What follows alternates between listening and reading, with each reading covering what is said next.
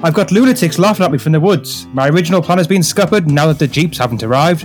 My communications are completely broken down. Do you really believe that any of that can be helped by a cup of tea?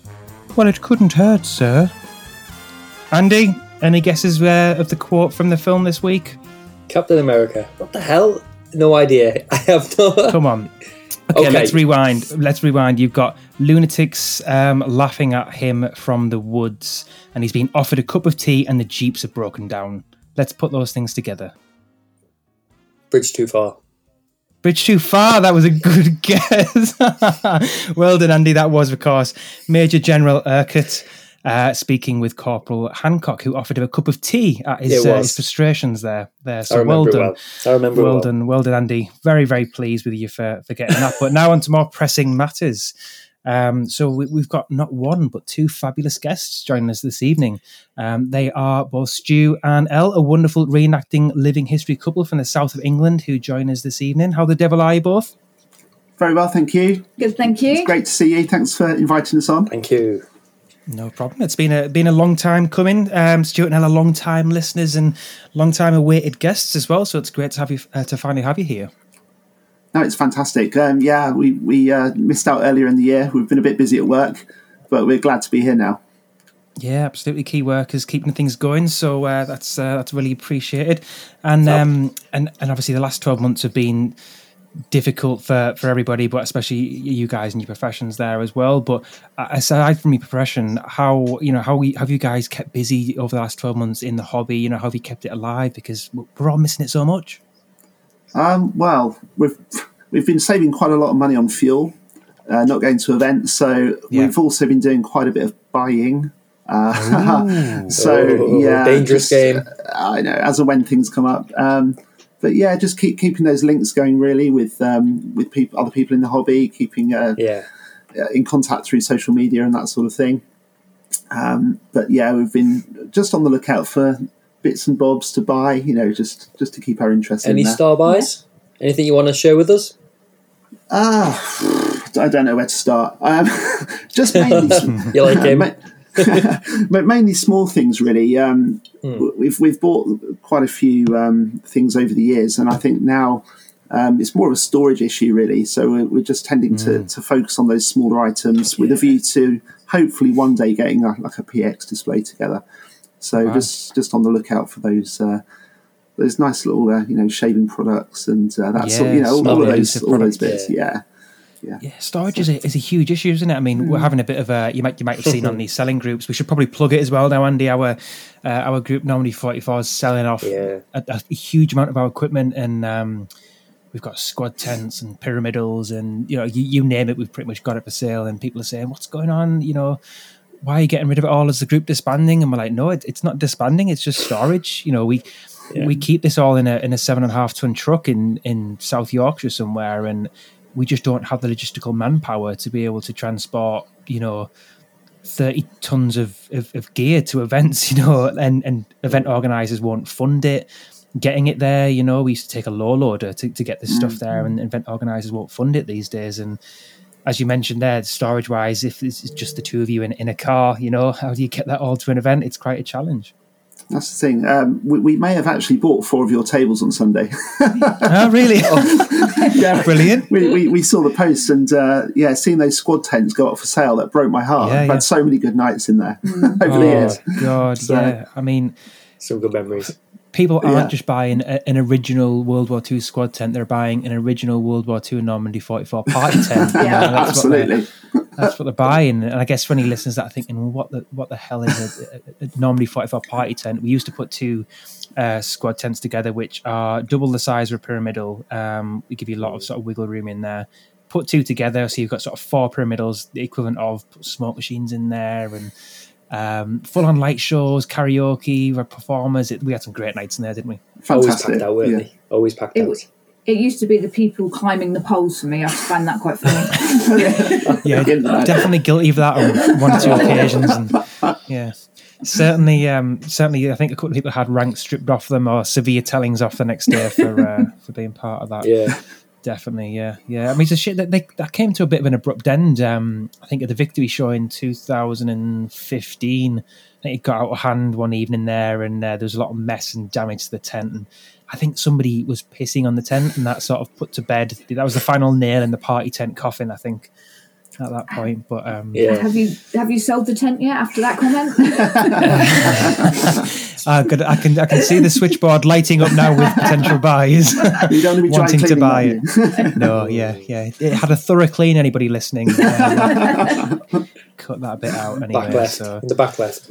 But no, I mean, yeah, they're not, they're not easy things to get by. Those things, to come by even. But just, I guess, transporting such things is a bit of a trick as well. So it has been amazing, hasn't it? How much the hobby's adapted, I think, over the last 12 months. The podcast being one of the things, but I've seen both you guys being sort of really active on social media, and it's incredible how incredibly important social media has become to the community, isn't it?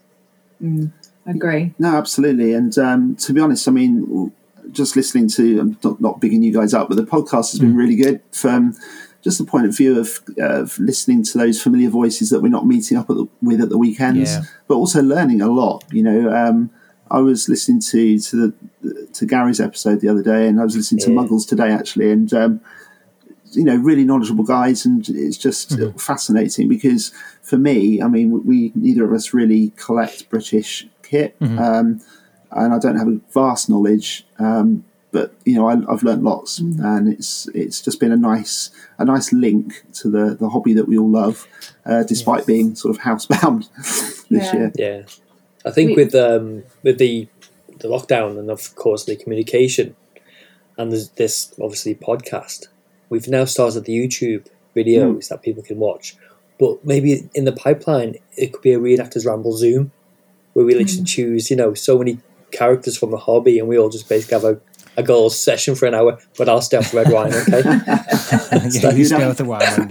You could be very selective, or you could do it sort of Russian roulette style. Yeah. See? God, that would be a bit like chat roulette. Does anyone remember chat roulette? Yeah. That was a bit crazy. That could be brilliant. Or scary, yeah. God, it wouldn't be safe for children, I don't think. It wouldn't be an over 18s thing, that, I think, definitely. But no, definitely. I mean, I think you're right. It's what we found is that every day is a school day in this hobby, right? And that no matter how long you've been in it or what you've been doing or what you think there is always somebody out there that knows a little bit more about something than you do. Absolutely. And I think that's what we love about it, and obviously just trying to echo that in our guests, trying to bring people on who could teach us something, and the wider audience out there as well. So this will be another one of those episodes as well. So no pressure, guys. No. We have been spending a lot of our weekend with local history, which that's been pretty interesting. Right, So we've done quite a lot of stuff in the Plymouth area.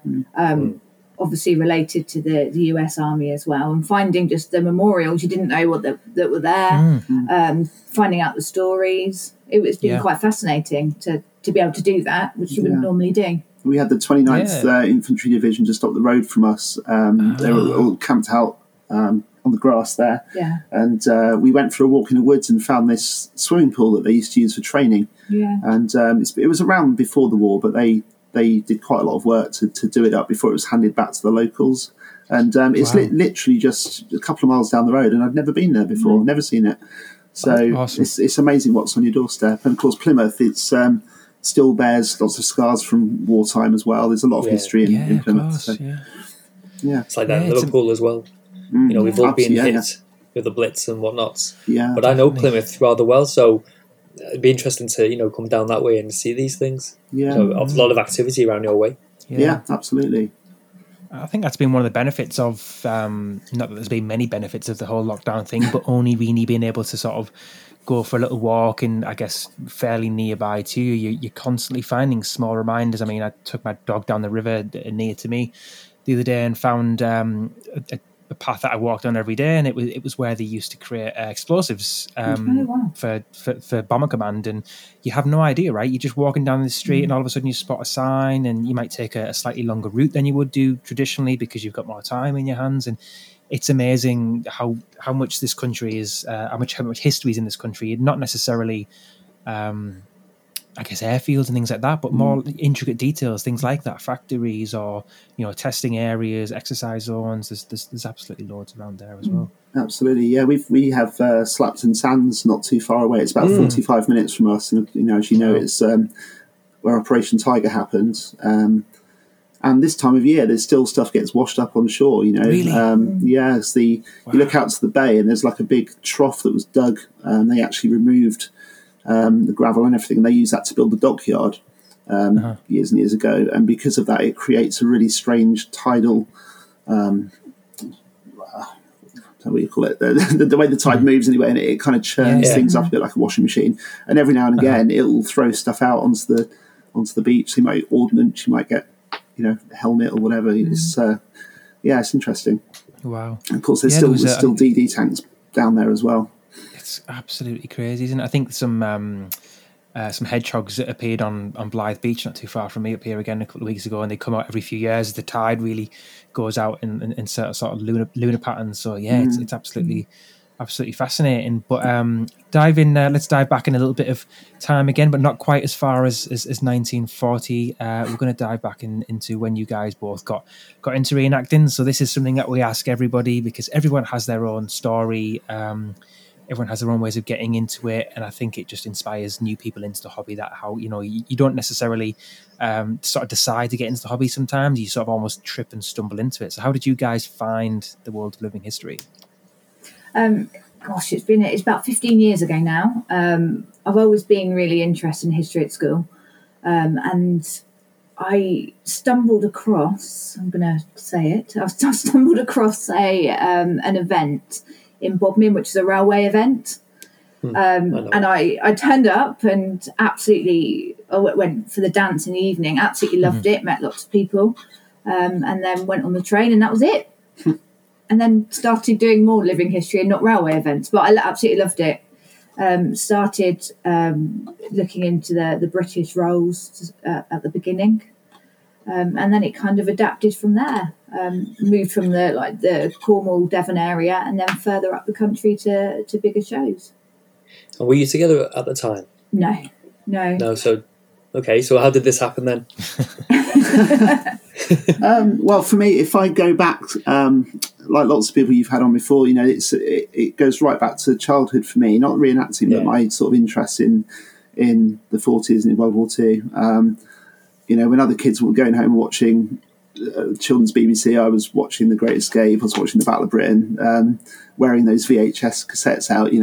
So and also because I'm from Bedfordshire originally, we had places like Duxford weren't too far away. Shuttleworth Collection at Old Warden and aviation was my thing. I loved aircraft. My dad used to build large-scale flying aircraft, radar control aircraft. So we spent a lot of time on various airfields and bases doing that as when I was a young lad. So I was very, very keen on aviation, and one of my memories that my mother always reminds me of is her handing a camera to me to chase Sally B the length of Duxford to get the best photo I could get at the end of the day, only to find that when we got home a few days later and took the film out of the camera, there was no film in the camera. But I took the best photo of Sally B that day.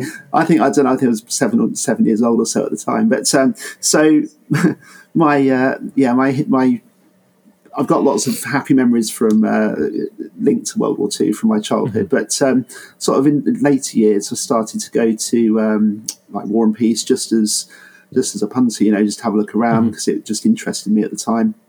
And the more you see that kind of thing and people doing what they do, and you just think, that's really cool. I want a bit of that, right? Yeah, absolutely. But it wasn't really. I had some friends over in Jersey. Ricky, one of them, and it was actually those guys over there that got me into reenacting. They bought me, gave me a uniform, and I started buying webbing and bits and bobs to make an impression, and it sort of escalated from there, really. So that wasn't necessarily the thing I wanted to do. It wasn't linked to the Air Force. It was I obviously linked more to Band of Brothers at the time. So lots of people can relate to.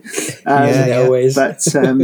But yeah, so after a while, tagging along with other people to events and things, we started doing more on our own, and then eventually kind of got a group of like-minded friends together, and we've been doing it ever since.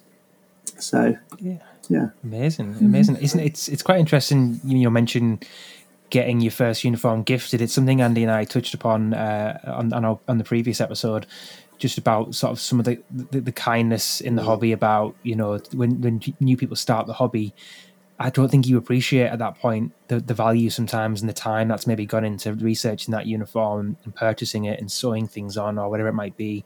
And to just be gifted something at the time, it's quite a big thing, I think, for people to do that. I think in later life you understand that and appreciate it a little bit more.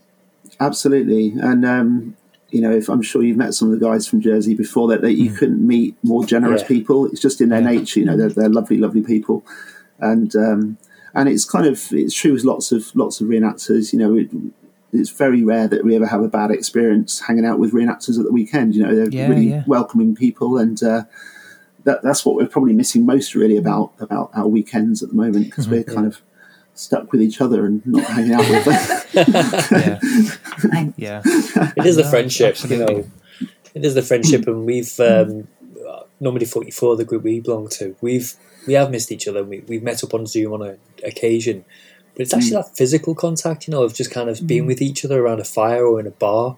Yeah. And I think when it does happen, it's going to be Animalville. It's just going to be crazy stuff. It's going to be a bit mad. Like, I think everybody, and the first events, or one of the first events that people start to go to, I think it's going to be a bit wild.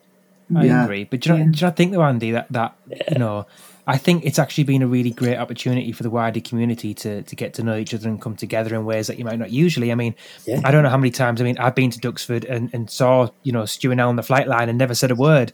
And I've and there's lots of other people in the hobby that I've spoke to over Instagram or whatever it might be, and seen them at events and again not really ever spoken to them. And I think this whole sort of 12-month period or so has probably not made people, but I think people have been encouraged to sort of speak a little bit more. And I actually think that for the better. I think it'll make the hobby in the next sort of the next season or two ahead. I think people will be a little bit more collaborative and not as competitive, because you do, as much as everyone is very nice in the hobby, you still have this weird element of competitiveness sometimes. I think especially maybe not I think in the more aviation focused world we live in history, but probably more specifically in some of the infantry regiments in the British and the US, I think you find a little bit more of that.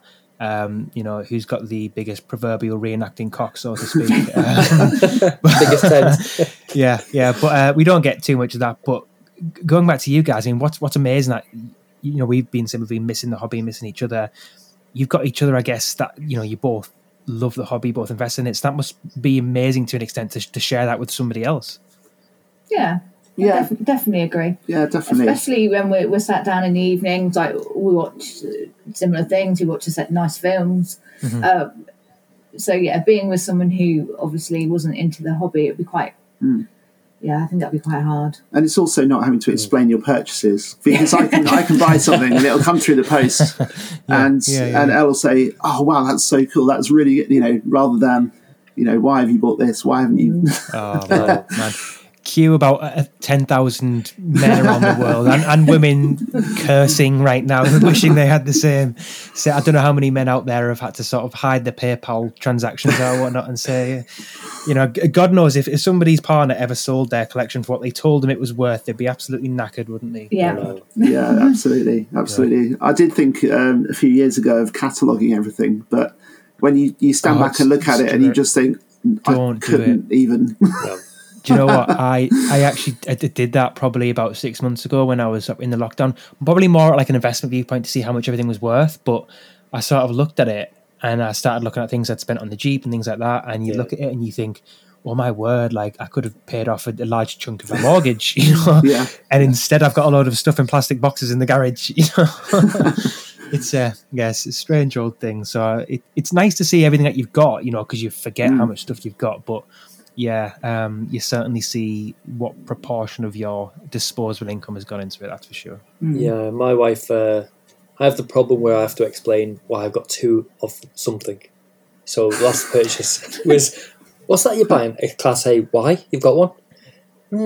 It's kind You're not of hiding not it the well enough then. It's not the point. It's, I might have put a bit of weight on, It's not the real reason. It's just because I just wanted another one. But Richie's worse for that. He's bad news. You leave me be. But so anyway, you guys mentioned that you're down on the south coast there, and we've often talked geographically about the reenacting scene in the UK. We've got, I think it's fair to say, apart from War and Peace, which is obviously down in Kent, the rest of the large, more commercially based events are primarily sort of, I guess, in the Midlands, Staffordshire, areas like that. In reality, Lincolnshire, some of them are over there as well, which is, I guess, from Plymouth is a long old way as well. And just the trade that you guys are in, you generally, I take it, can't get away from work until sort of Friday evenings, really. Yeah, it's a headache, to say the least. It used to be more so because luckily with COVID we can't go anywhere. No, sorry, seriously. No, it used to be more of a headache because we just used to have an Audi estate, and friends who know us will tell you stories of that car and how it was literally, you'd be taking bottles of beer out of the box to put them in, it's every little hole that you could possibly find. And we carried stuff on the roof, and it was a nightmare. So eventually bit the bullet, bought a van, which has been so much easier for us. But yeah, we the routine normally would be to start packing either the weekend before, if we've got a free weekend, or sort of Wednesday-ish, we'd start packing the van, getting stuff out of the loft, out of the spare. Is that because you have to, or just because you're really excited for the event? No, literally because we have to, really, because like you say, we finish work on a Friday. Being in the teaching profession, we can't just take a day off, which is always a big annoyance. For the same reason we can never go to Normandy for the celebrations because they all pretty much always take place in work time. Last year would have been the first time for, I don't know how long, 10 years, when the celebration would have been on the Saturday or the Sunday. So we technically could have gone over, but we couldn't, obviously. So yeah, we start loading on a Wednesday, Thursday night, getting the food in there, and we get home from work. Literally, I'm probably overtaking the children as they're leaving school. I'm driving out the driveway and beating them out the way as you're running down the halls. Get home, quick change, get in the van and set off. So somewhere like, I'd say the Victory Show is probably one of the closest events for us, and that's about 3 hours and 40 minutes. Whereas Duxford, for example, is 4.5 hours. We do quite a few events up in sort of Norfolk, Suffolk, because obviously that's where the Air Force, 8th Air Force were based mainly.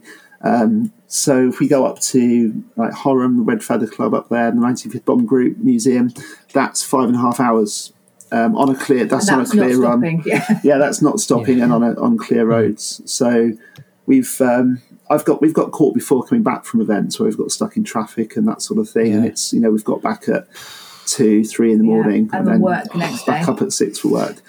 So it can be a commitment. A huge commitment, absolutely huge, and it begs the question, why? What is it about that weekend that is worth that horrible feeling of getting up on that Monday morning, absolutely shattered? You've got shite strewn all over the car, it's all over the house because you've not had a chance to put it away. So why do we and why do you guys put yourselves through it? It's a really good question. I think if you were to sort of analyse it too much, you probably maybe choose a different hobby. I don't know. Really. I mean, it's just that feeling as you turn up.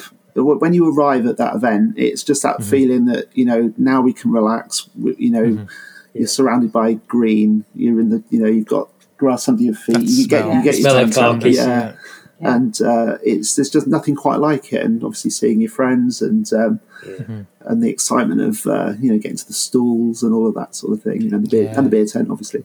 Absolutely. But no, it's just nothing like it, really. I was going to say, and of course on Monday morning when you sat in that staff room or in that room, and you're looking at everyone and you're thinking, you know, I did that weekend, but you don't want to say anything. No. You know, you're kind of like, no one knows what you've just done, you know, and what you've seen and enjoyed. It's just an amazing feeling. Yeah, exactly. Yeah, there's you don't really hear too many other stories around the workplace that you can relate to in that same way, do you? No. People don't tend to. They might say, "Oh, yeah, we went shopping on Saturday and we went out for a meal on Saturday night." And we're thinking, "Yeah, well, I was just kind of playing with a Mustang." I was barbecuing by the side of a B-17. Yeah. Crazy. Yeah. It's funny what you mentioned there about that feeling of getting to an event. Andy, I always talk about it, don't I? That feeling of sort of arriving at the event and, almost the adrenaline pumping. And you sort of reminded me there of I think when I realised how much I loved the hobby, I'd had about 4 or 5 years out of the hobby whilst I went to university, and being a student and at university doesn't really mix. And I came back in about 2014, I think it was, or 15, and it was the Victory Show, actually, as you mentioned there. And I remember I was with my brother at the time. It was his first ever reenactment event. And we were driving down that road, which is sort of that little narrow country lane as you're approaching the entrance. And there was a little bit of traffic waiting to get into the event. And my brother had never been to reenact an event ever before. And he, like yourself, Stu, is a massive aviation fan from a child, was Airfix models hanging from the ceiling. And long story short, we're sort of stood there and parked up, and the windows are down because it's warm, September the 5th or whatever it is. And all you hear is, 2 Merlins overhead. And it's just 2 Spitfires, just having a bit of crack flying about because they're going to land on the airfield for the weekend. And, at that point, you've had 4 or 5 years out the hobby, and you get out the car and you think, shit, this is why I love it. This is why I'm here. And, that for me was just like, I'm back, baby. It just reminded you of how much you love the hobby. And I think, as you mentioned there, just getting to that event, it just makes it all worthwhile. Yeah, no, absolutely. I can completely relate to that. Victory Show's one of those events. There's something quite special about it. It's it's pure World War II event. We've been quite lucky over the years in that because of what we're portraying, we tend to be quite close to the aircraft. So we're the last time we went, we were tucked up in that top corner just by the one of the entrances actually, where the C-47 was stood. And another thing, if you've ever camped at the Victory Show and you've got up early in the morning, you'll know you get some of the best sunrises there. And there's nothing just quite... Yeah, absolutely. So you crack the tent flap open, literally, because it's pretty cold. You stand there, you're freezing cold, but you've got that beautiful sun rising, behind the aircraft, and it's just stunning. And you just think, this is absolutely amazing. And sadly, it's that image that the public don't see because it's at that time, sort of 5:30, 6 o'clock in the morning, but it's just spectacular. I'm getting shivers thinking about that image that you've got of that C-47 at that event. I recall looking at it, and it's giving me shivers thinking about those moments. Just miss it so much. Yeah, and there's something quite special. Yeah, that's right. Move on private cars off the strip. Yeah. Oh God! But it's similar experience at Duxford in a way because again we've been quite lucky to be able to camp on site there, and getting up early, which you have to before the public are in. You don't realise how big the site is when it's not teeming with people. It's a big site, and but you get that kind of eerie quietness to either first thing in the morning or last thing at night, and just walking around there where. That's been an active airfield since World War One. It's there's a lot of history there, and it's sends a little shiver up your spine. Yeah, it does. Yeah. I think that's probably a good place to sort of carry on our conversation. I guess is the Duxford Air Shows there as an event. It's a very different event to the standard living history event in that I'm going to say there's almost a sort of an invite only list of reenactors, and you've got to have some sort of special benefit to an extent to be there. Some of the groups that are there are mostly very, very good, I think, and represent something relevant to the show. You're not just invited there because you've got a 101st Airborne impression. It's got to be linked to, say that with a pinch of salt, it's got to be linked there. So obviously you guys primarily display as a US Army Air Force unit, is that correct? Yeah. Yeah, there's different events at Duxford. So, up until recently, obviously, Flying Legends has moved to Sywell, which is interesting in itself, actually. But yeah, so it was always the case that Duxford would have its own air shows, one in May and one later in the year in September, and they would run that show. Whereas Flying Legends was put on by the Fighter Collection, so it's a different way in. And you're right in that, we completely lucked into that. We were invited along by some good friends of ours, and they said, I think we went for the day. The first time we went together, we went for the day, and I can't even remember if we were wearing anything particularly 40s looking, but they would, people were saying, why are you that side of the fence? Why aren't you over here? Next year, you need to be over here. And it was literally like that. And we got approached again, just saying, would you be up for it? And we said, yeah, of course, Right. And we've been ever since. Yeah. But the other events are a bit different there because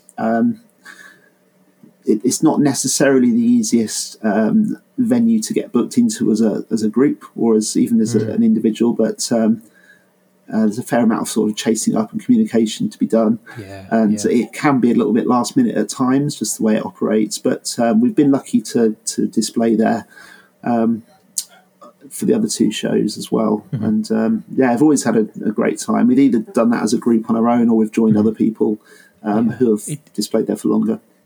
Definitely, and for an aviation nut like yourself and myself there, I think I generally attend there with Ops 3945, a little bit further along from where you guys generally display. And if you are interested in aviation, being, as you put it, on that side of the flight line, on that side of the fence where you can be up close and personal with, on occasions over a dozen Spitfires, there's Hurricanes, Flying Legends. Obviously, you've got Mustangs, you've got Sally B, you've got Blenheims, everything really in reality there. Barring a Lancaster, which did fly over once, didn't it? When the two Lancs flew over that year. Yeah.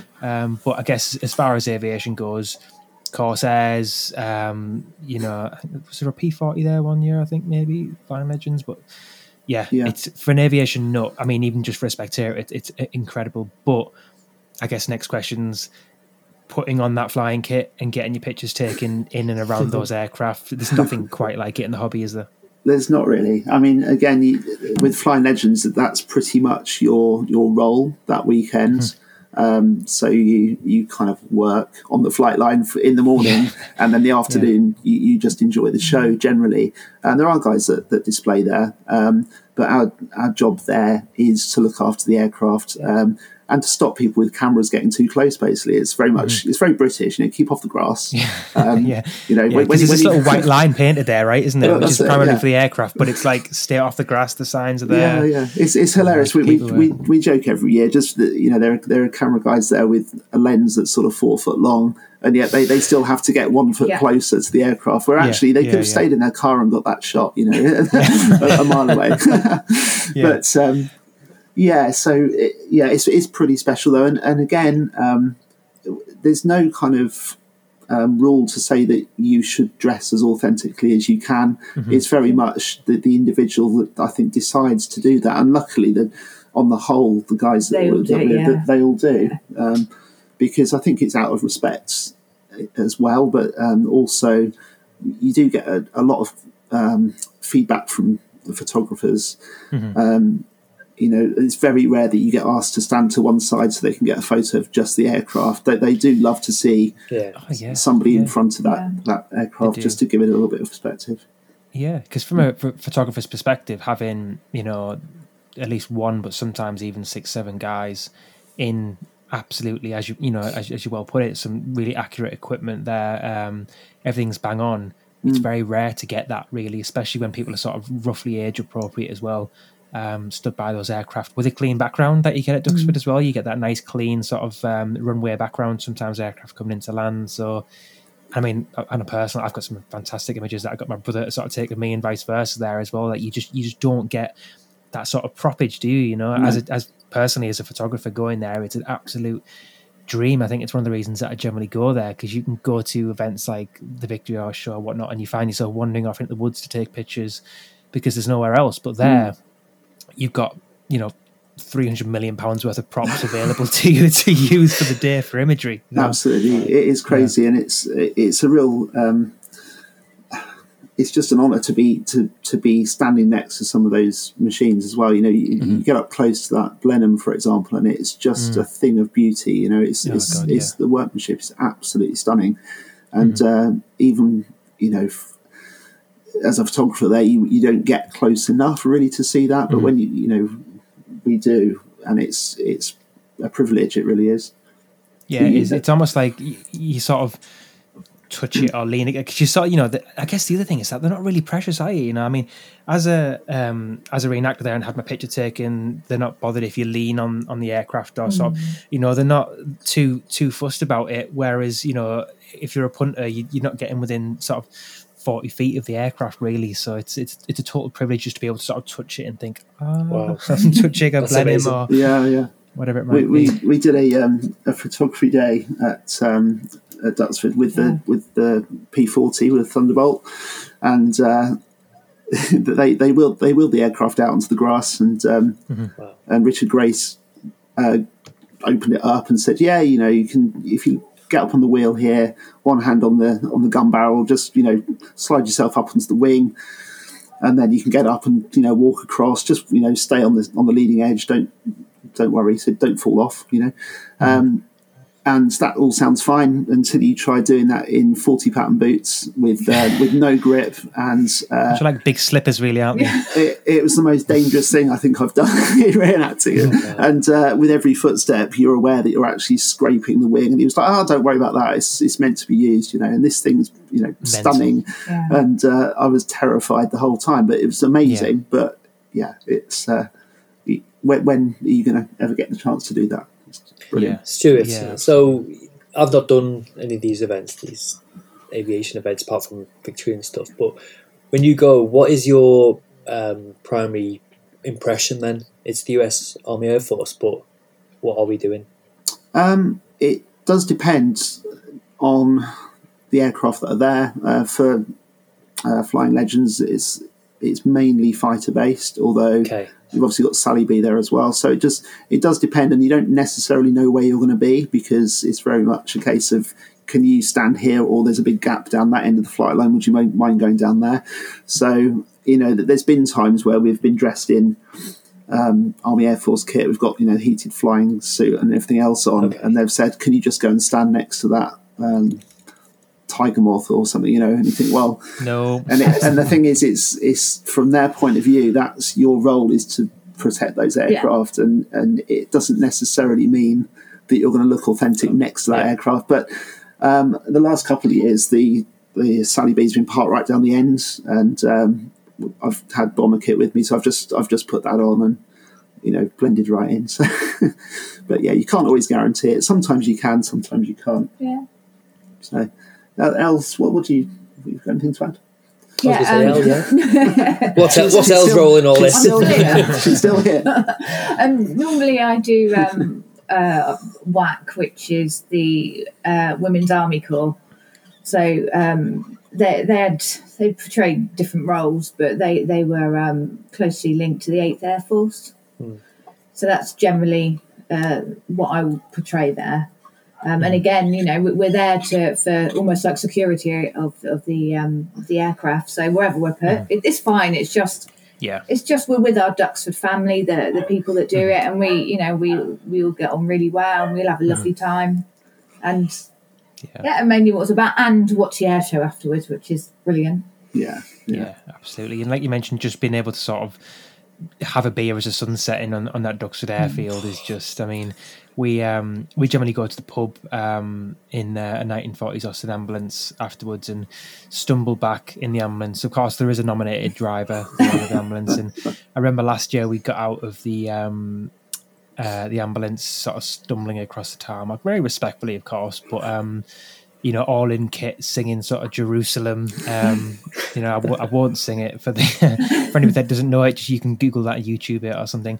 But just almost thinking, well, that's what it would have been like back then. Those guys coming back from the pub, singing those songs. Being there on an evening is a special thing, isn't it? When it's just sort of quite empty, but eerie as well. Absolutely. Yeah. We've had a few different occasions like that on different airfields. And he talked a lot about East Kirkby before, but speak to Gary, he'll tell you some strange stories about that place. Some strange, interesting encounters and things like that. And we've walked around the Perry track around the 100th Bomb Group there at the Thorpe Abbots, and that their losses were huge in that bomb group, and. There's not a lot of the airfield left, but the museum's amazing. The tower's still there, and the Perry track you can still walk down. And if you walk down there in the dusk, you do get there's a real sense that something happened there, which is I'm not particularly spiritual in that way, but there's just something quite special about it. It's hard to put your finger on. Yeah, absolutely. I mean, like you mentioned, we discussed a little bit of that on a live video a couple of weeks ago, so a few people probably missed that. But yeah, when you do visit these airfields, we had a couple of encounters where we just heard things that we couldn't explain, or people have saw things. I think it was Gary that mentioned he saw somebody in sort of full kit, late at night. That's right. Yeah. Oh God, I'm getting shivers now. God, it's scary as shit. So. Yeah, I think he thought it was one of his. I think he thought it was one of his mates who left early from the pub, but then it turned out that he was still in the pub, and it wasn't him at all. Man. And interesting. Scary. And just going back to kit as well, Elle, you got a WAF impression as well, right? Is that correct? Yes. I'm really, not only am I fascinated with the WAC, but I'm really fascinated with the WAF and balloons. Barrage balloons. Yeah. So I've got the early war smock for that, which amazing. I absolutely love. Boots. Yeah, I've got my they're not Wellingtons. I've got my black Wellington boots now, which are dated inside. So I was, to be honest, I'm quite easily pleased. Because when I bought them, I was so excited to have these wellies, and my mum was like, "What on earth are those?" And I was like, "Look, they're dated." They're dated, yeah. They're ministry stamped, and stamped as well. But saying gold. About buying different things, I was so excited for Valentine's Day because Stuart he bought me a pair of long johns, which are they're whack. How romantic! I know. I was, but the thing was, like, people were like, what on earth they got holes in? But I'll just absolutely. They're original, right? Yeah, original. Yeah.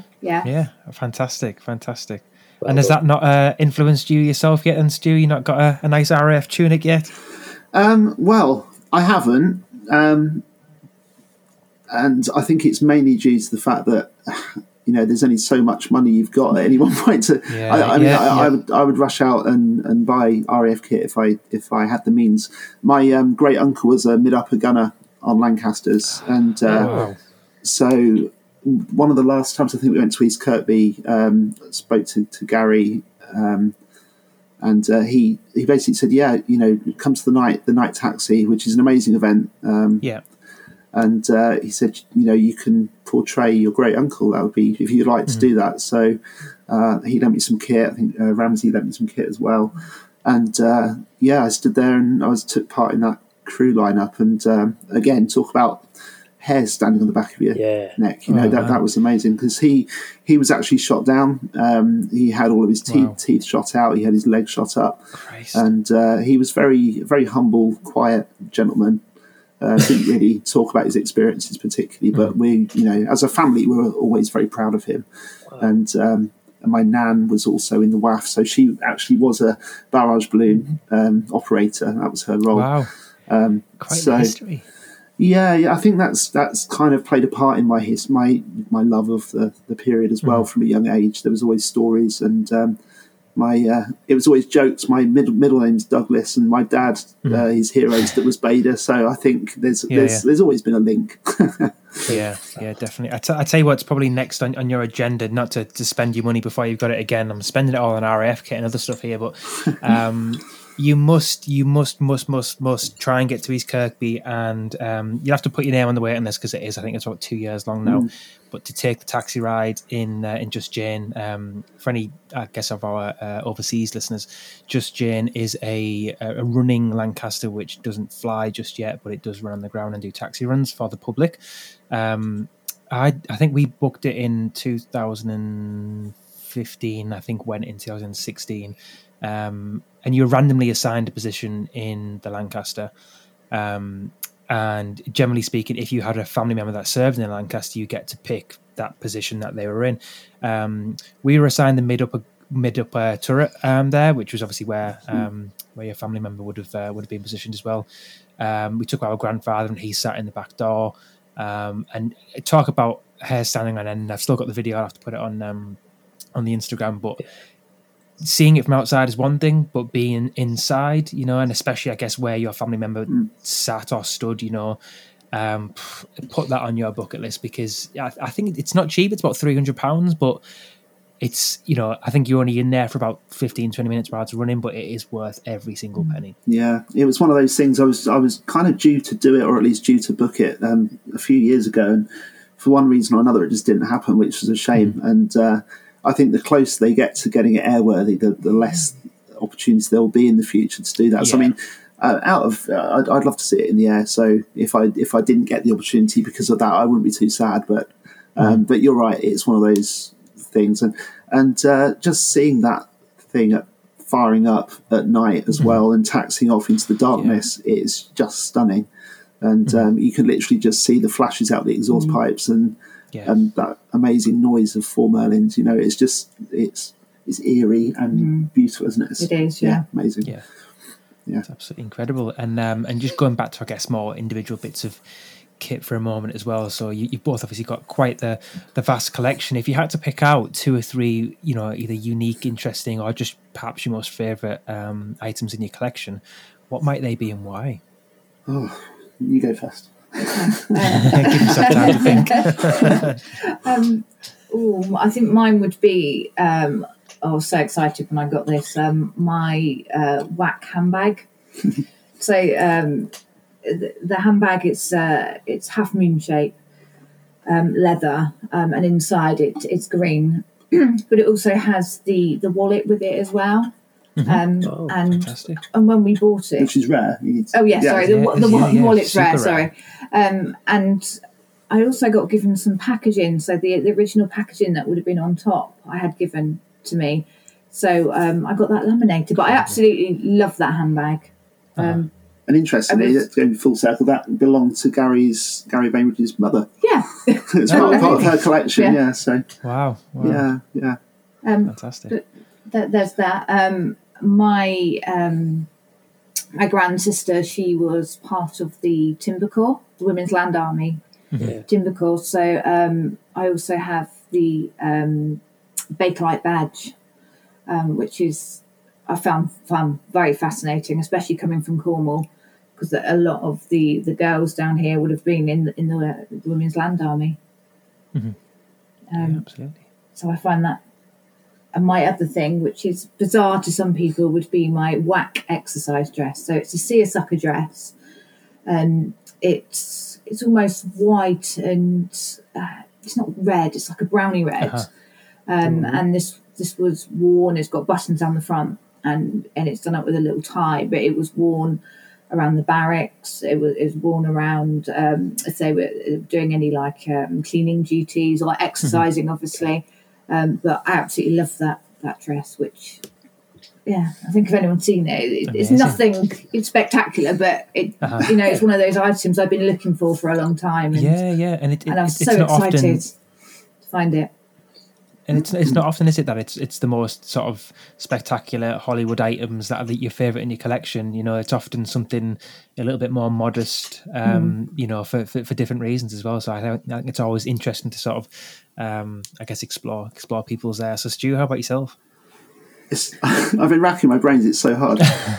Got too much kit, too much to choose from. Yeah, it could well be that, actually. I think, a bit like Elle said, actually, I think it's those things that you've been looking for a long time. So I remember for probably 2.5, 3 years, I was looking for a Bancroft Flighter crusher cap, and I could not find one, especially in my size. And I just, every one I saw, I tried, it was too small or it was mothy. And when I eventually found one, for not not too bad price. I was so delighted to actually own one, and because you can't get a reproduction of those. They just, it's got to be original. And so I was really pleased with that. And the same fairly recently, I got an addition to my heated flying clothing collection, which was the F2 boot, which is like a black felt boot. Yeah. And again, they're pretty rare to find. So luckily through a contact, I managed to get a pair of those. And I think he said they're huge. They're just massive. When they arrived, they were my size. They were size 10. Perfect. So I mean, I'll never wear them, but don't plug them in. No, and that is the thing, is that you collect all this stuff, and some of it is just so nice. It's almost, well, it is too good to use, Yeah, I'm terrible. I don't like to display things either, and just sort of behind me over here, I've got this little sofa bed, and I keep 3 pairs of different patterns of RAF flying boot behind there because I don't want to keep them in the garage where it's cold and damp, but I don't want the sun to get to them, so I hide them behind the sofa bed. Yeah.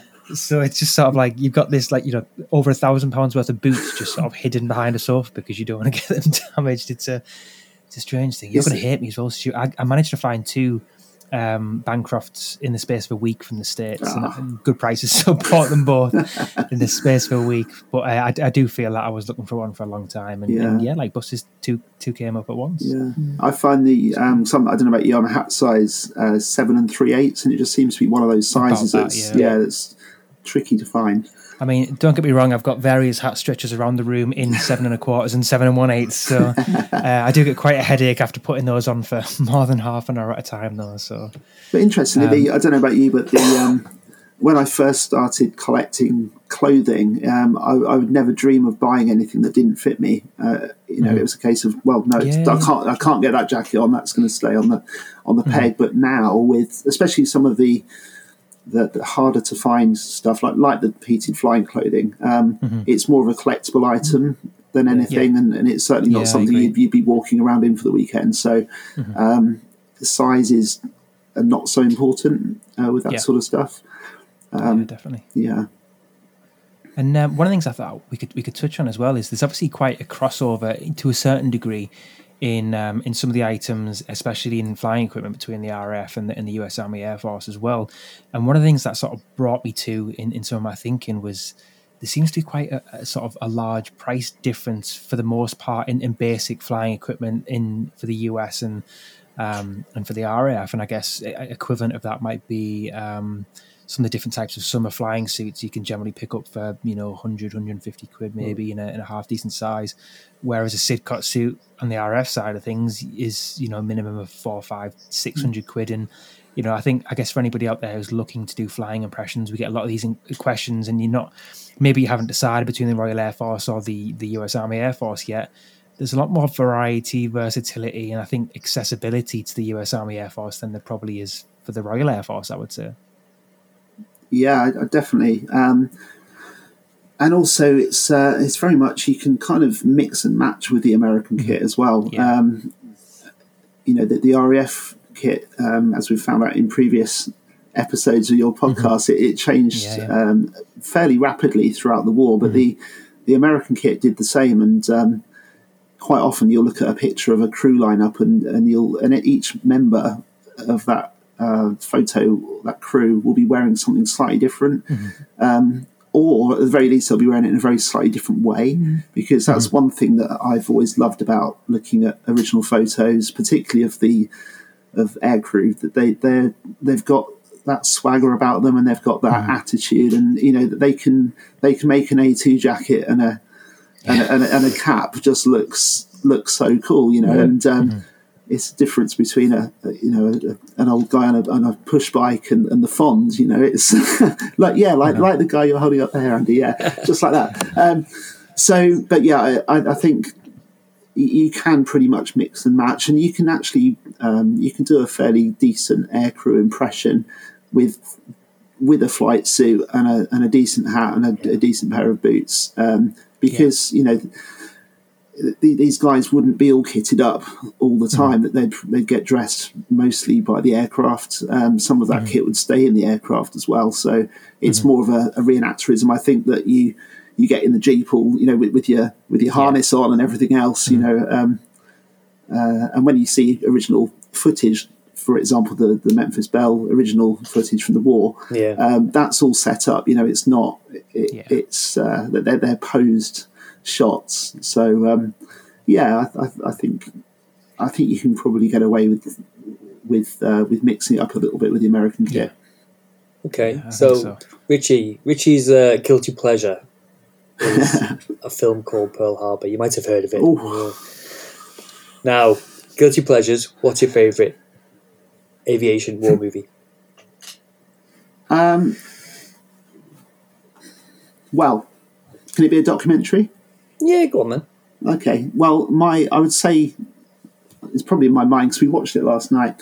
There's I just mentioned that the original Memphis Belle film. Well, William Wyler shot that footage during the war. I think there was a team of 4 camera operators. They lost one when a plane went down in France. But that footage, he shot a lot of footage that was never used. And a few years ago, it was released a couple of years ago. A lot of that footage has been cleaned up and restored with 4K restoration and sound and everything. And it was released as a documentary film called The Cold Blue. And it is absolutely stunning. Anyone with an interest in the Army Air Force really should watch that movie because it's just incredible. I mean, it looks beautiful. I did get to the cinema to see it. I think they released it. It was one of those special one-day only releases. Limited editions, and certainly more accurate than Pearl Harbor anyway. It's a good film nonetheless. I'd say so. I mean, another film, if you have to go down the route of a movie, I love The Aviator. I've always had a bit of a fascination with Howard Hughes, and that's a great film. Yeah, The Cold Blue is almost like a They Shall Not Grow Old, but US Army Air Force version. That similar sort of style, I guess, isn't it, of taking old things and turning it into something a bit more contemporary. Well, that footage that Wyler shot was actually damaged initially as well. So when you watch the original film, it's very grainy, and I think it's Catherine Wyler who was responsible for getting this new movie put together, and she said, he would never have seen it this clear. And her one regret was that he never did get to see it like that. But it is stunning. And speaking of and films and displays and your eye for detail that you both have, you've put on some wonderful displays in the past. Just some from memory, a briefing display I remember quite rightly. There's a great photo shoot of you guys sort of being filmed and whatnot as well. So it'd be amazing to dive into some of your, I guess maybe those 2 displays a little bit more and how you came up with the idea and the amount of work that went into putting on those displays. Yeah, sorry, Al. Just like I'll carry on. I'm aware I'm doing all the talking. I mean, strangely, it all came together, I think, more so when we finally got a pyramidal tent within the group, because it just gives you so much scope. You can do so much with a pyramidal tent that you can't do with a smaller tent or with an outdoor kind of area. So the briefing displays sort of based on a more like a 9th Air Force outdoor sort of forward landing strip type briefing. And really, a couple of boards and a map and a load of World War II chairs, you're halfway there, really. So, and we put some flying kit around, and you put the jackets on the back of the chairs and the headphones over there, and it very quickly you can just set that scene. But we did another version of that at Maple Durham with the GI 44 to 45 guys, and that they were portraying glider troops, I believe. And Neil there, he actually did the pre or the D-Day briefing, and we filmed it. We filled the tent full of guys wearing all the kit, and it was good. It looked, amazing. And it's sort of thinking outside the box a little bit, isn't it? I think people, when they put on displays, dioramas, think they've got to have a tank dug in, and we've been guilty of this in our group, trenches and 30 cals, and And everybody thinks it has to be this big, huge combat situation with 10,000 sandbags and barbed wire, and it doesn't need to be that way. You know, you don't have to be surrounded by, you know, a squadron of Mustangs for it to be a great aviation display. It can be something more detail orientated, a little bit less frontline, I guess, you know, and it can still have that same level of appeal and education as well. Yeah, absolutely. I mean, our group goes by the name of Sweating Out the Mission, which is the name given to those guys, the ground crew guys who were left behind when the aircraft took off and went off on missions. And we initially, I started just a Facebook page sort of dedicated to ground crews and the job that they did. And when we first decided to do a display along the same lines, I just used the name because I had to book in. I was filling in the form and thought, I'll just use that name, you know, and it kind of stuck. So those displays where it's literally the tent, cot beds, and you know just the stuff that you would live with from day to day. And just inviting people in because everyone likes to, whether they like it or not, we kind of drag them in sometimes and say, look, you know, this is how these guys lived, you know. And you talk about, see some of those amazing World War II photos, original photos from places like Thorpe Abbotts in the winter where it's just, you know, the snow and it's freezing cold and you've got the guys out there working on the aircraft through the night and you've got, you know, guys in the tent sleeping. And then one lot of mechanics will come off shift and they'll jump in the beds that the guys have just got out of to go on the next shift. And it was literally round the clock. And, you know, and they can't believe it. And they're saying, you know, well, so, you know, wouldn't they have been cold? You know, yeah, absolutely. You know, we've got a stove that we have in the middle of the pyramidal as well. So sometimes we have that lit and, you know, we just say, yeah, maybe if they were lucky, they could scrounge some coal. You know, if you're in a Nissan hut, you'd have a bucket of coal a day, and that would be it to keep you warm. And you know, those guys, even though they weren't taking off and going over, you know, bombing Germany, they were still very much kind of on the front line. Yeah, absolutely. And obviously, they didn't get to go home until the end either. Whereas a crew of a ship would get to do their 25 or possibly 35 later in the war missions. And they'd go home, whereas the ground crew guys were there for the duration. And I think that's one of the things we've said in the past that we really interests us is the way that these bases and the personnel that came over here, how they affected the lives of the locals. And if you go to these little sleepy villages like Thorpe Abbotts, and you see the scale that these bases. The sheer size of them, you know, that they're like, they call them Little America, and they really were. They were just like towns, and it must have had such an impact, you know. So I think I read it. There was 700 airfields, active airfields, that were in use during the war, and 500 of those were built during the war. Incredible, which is absolutely incredible. Yeah, I think again. Bit geeky, but the amount of concrete apparently equates to 4,000 miles of a 3-lane motorway, and that's just in the creation of those airfields. Yeah, absolutely nuts. And of course, the first was Burton Wood, which is close to Richie and I.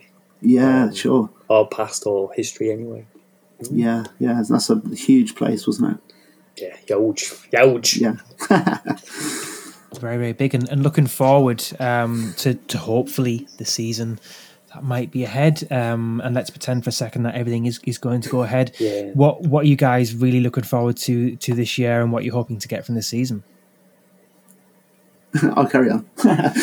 We were talking earlier about Flying Legends. Obviously, that's changed venue, so we're looking forward to hopefully if that goes ahead at Sywell. Sywell's a beautiful location. It's very different, but there's a lovely Art Deco hotel and bar there. It's a very nice place. The Grace Spitfire's based there, along with several other aircraft. You know, it's a good venue. So we're looking forward to that. Hopefully, if that goes ahead. No camping on site apparently, so it's a bit different. We'll have to camp away, but we'll see how that goes. Hotel's fully booked, so can't go there. Yeah. I mean, it's one of those. We talked about it earlier, but it's one of those key events I think on the calendar. You know, we've got friends who come over to Flying Legends from the States. We've got them from all over Europe. Yeah. It's a real mecca for for the aviation enthusiasts. So I think it'll be interesting to see how it goes there. I used to go to an event called the Fighter Meet at North Weald, which became Flying Legends, and it was I think just off the M11, right? Yeah, and I think this is going back a little bit to those days. It's a similar sort of vibe, I think. So yeah, it should be good. We've booked, there's a few events that we were booked into that didn't happen, where the bookings kind of rolled over. So Temple at War, we do that one in Essex. That's going. Odyssey. Odyssey, yeah. And Victory Show, hopefully. Yeah. We'll wait and see. Yeah, the last one apparently again. Yeah. Yeah, we'll see. Yeah, it'll be a sad loss on the calendar, that one. So we've been to a lot of them. It sometimes clashes with Goodwood. I do love Goodwood as well. It's a very different event. I'd like to go to Goodwood. Yeah, that is something else. It really is. Yeah. It's you get a bit vintage world, that, isn't it? Really, absolutely. And you just I love vehicles as well. And you just walk through those garages and you see you see a Bentleys as far as 1930s Bentleys as far as you can see. It's just it's incredible. So yeah.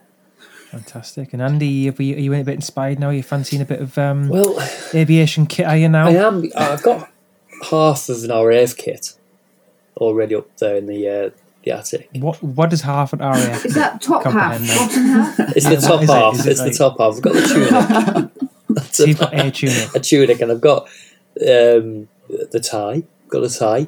Did get a hat off the internet, but it was too small. Anyway, but to be fair, no, I want to pick some of the RAF stuff up, but I am so keen on the US Army Air Force. I really am. That's kind of my past.